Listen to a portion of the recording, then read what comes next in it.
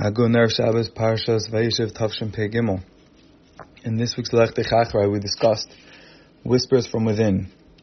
The author from Kelm brings a mashal of a wood chopper that was tirelessly chopping away wood in the forest. Focused and immersed on his work, he suddenly realized that the darkness grew thick, and he was stuck in the midst of this never-ending forest, humongous trees, and he started hearing the growling stomachs of lions and all the beasts that were around him, and he thought he was finished. And it started to rain and pour and thunder, and he thought he was going to die. He thought that there was no hope. And suddenly, there was a bolt of lightning that lit up the entire sky. And from that moment where he thought everything was over, that moment specifically was the moment where everything became clear. There was a ray of light. There was a moment of clarity. And with that, he was able to run out of the forest and save his life. And the author from Kelm says that we too so many times feel despondent, lost, and despair. And we have to look out for those seconds, those moments of light, of hope, those rays of the nechama, the better times at the end of the tunnel. And Hashem sends them, and sometimes they may come at wit's end when we feel like we can handle no more, but they come eventually at some point, and we have to look out for those and become mechuzik, become strengthened, and become better from them. There's a famous Mishnah in Pirkei Avos, Amar Yeshua ben Levi, B'chol yom v'yom ba'askal yitzis me'acharev u'machrezes v'yimeres oy lahem l'bias me'al ben shel Torah. This is a very famous Chazal where Yeshua ben Levi tells us that there's a baskel that goes out from Hacharev every day saying, "Woe unto mankind for their laxity towards the Torah." And he cries for how we're misrashal, how we lack, how we're not living up to our potential in learning Torah. And the question is, here too there's a baskel, there's a hidden voice, there's seemingly a ray of light, a silent sound that's screaming out from Hacharev, but asks the Baal Shem Tov, what help is there for the baskel if we can't hear it? We're not near Hacharev, we're wherever we may be, in Muncie, Lakewood, Chicago, Toronto, even by the Kaisel, but seemingly we're not hearing that baskel at Hacharev, so why does Hashem send it? And obviously Hashem doesn't do it for naught, so what's the purpose of it? So the Baal Shem Tov explains that baskel flickers, it reverberates within the neshamas of each and every yid, and it's our job to tap into, to be mechuzek, to draw inspiration from that baskel, and realize when we hear that little voice inside telling us, you can do better, you can do more, you have greater potential, you shouldn't be wasting so much time, you can become greater, you can become better, you have more yichelis, you have more to do, more to accomplish. That's the baskel from Hacharev, and it's our job to tap into it and to grow from it. The Sefer Mishchas Shemen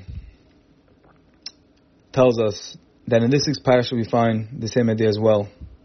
The Shvatim wanted to kill Yosef. They said, "Hinech bal hachalomes hazeh ba." Here comes a dreamer. Let's kill him. We'll throw him into one of the pits, and we'll tell Yaakov, Tarf Yosef, that a wild beast came and devoured him. But Reuven protested, and he said, No. Let us not take his life. Let's throw him into one of the pits, but we mustn't kill him. And the Hafla in his Sefer, Panim Yafis, asks the obvious question. Why was it specifically Reuven from all of the Shvatim that had this epiphany, that had this insight, that had this protest? He felt so strongly about saving Yosef. What was it that he felt, that he was inspired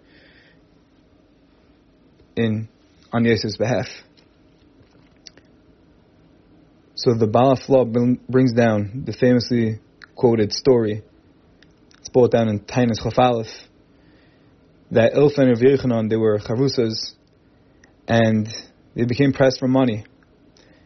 And they said, let's go talk, let's handle some business. So they sat under this rickety wall, and they were eating bread, and they were discussing the future, they were discussing how they were going to go about.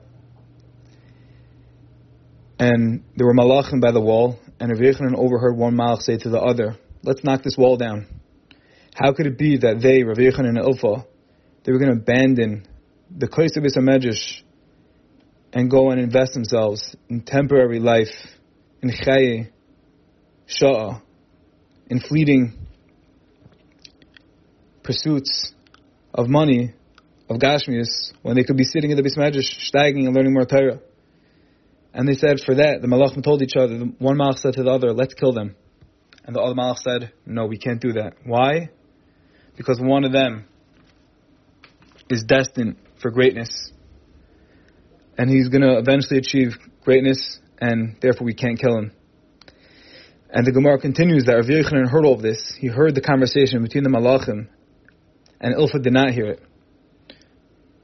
Rav Yochanan asked Ilfa afterwards, he said, Ilfa, did you hear those malachim? Did you hear what they were going to say? Did you hear that they said one of us is going to come great? And Ilfa said, no, I didn't.